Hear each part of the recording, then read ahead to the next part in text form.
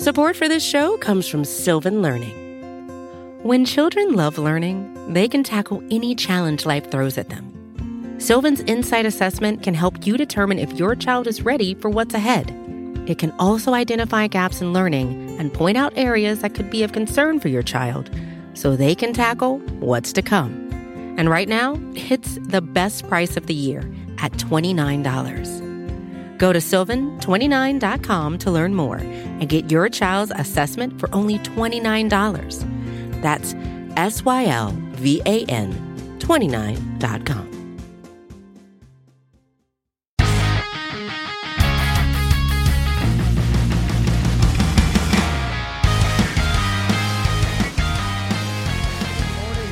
Cowboys fans, this is Tony Catalina of bloggingtheboys.com.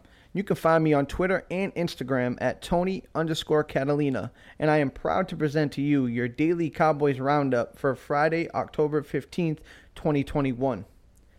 Happy Friday, everybody.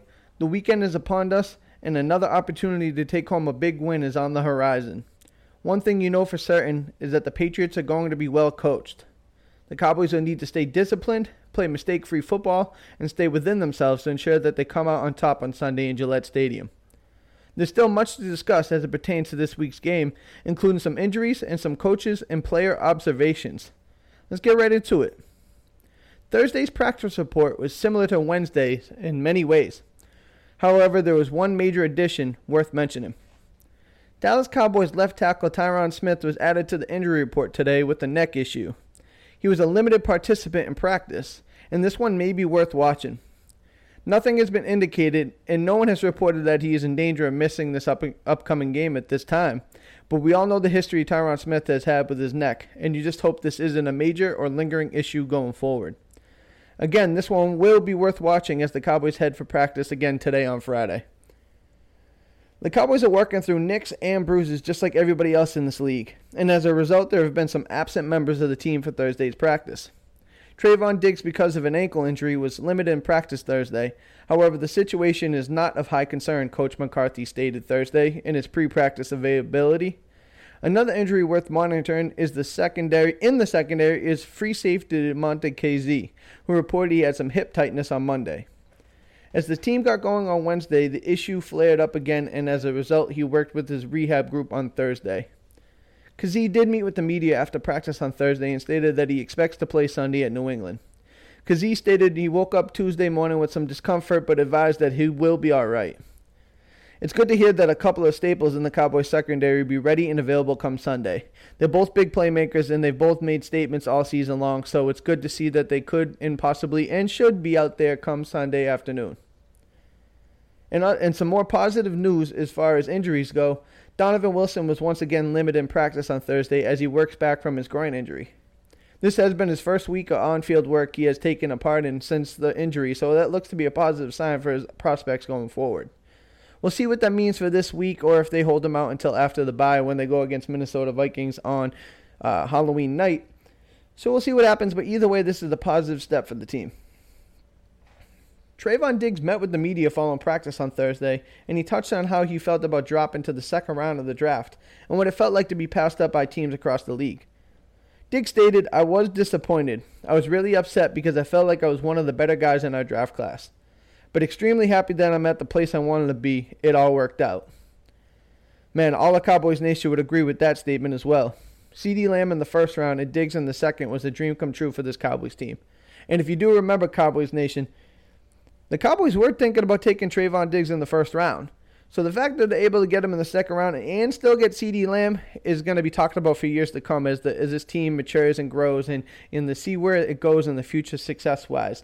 It looks like to be one of the generational drafts that it could possibly be and project and what's the word I'm looking for? Look to maybe push this team forward going further into the future. Zach Martin was also one of the Cowboys players to talk with the media on Thursday. Martin touched on what to expect when you face a Bill Belichick defense, stating, "Kellen has said from the beginning that we're an offense that aggressively takes what a defense gives us. So I think we'll be ready for whatever they throw out there." That really has been this offense's mantra all season long. Offensive coordinator Kellen Moore is right. This unit can beat you in so many different ways. There's no reason to try and force something that isn't there. Look for another and use the talent around you as you look to attack the defensive weaknesses. They mentioned that they're going to make the Cowboys try to play left-handed. Kellen Moore said, funny, I'm lefty, so, he's ready to go either way. QB1 Dak Prescott was also able to touch on Moore's mind state and philosophy when he met with the media on Thursday, stating, "We talk all week long. We are on the same page of what we are looking for to beat their defense. We get into the game, and along the course of the drive, I'm thinking about a play, and sure enough, it comes in. I think that just tells of our communication." It's such a welcome sight for the Cowboys fans to know that their QB and offensive coordinator are so in sync and locked in together. The proof is obviously on the field, and the product surely reflects that. So hopefully that relationship continues to grow, and as it does, so will the Cowboys offense.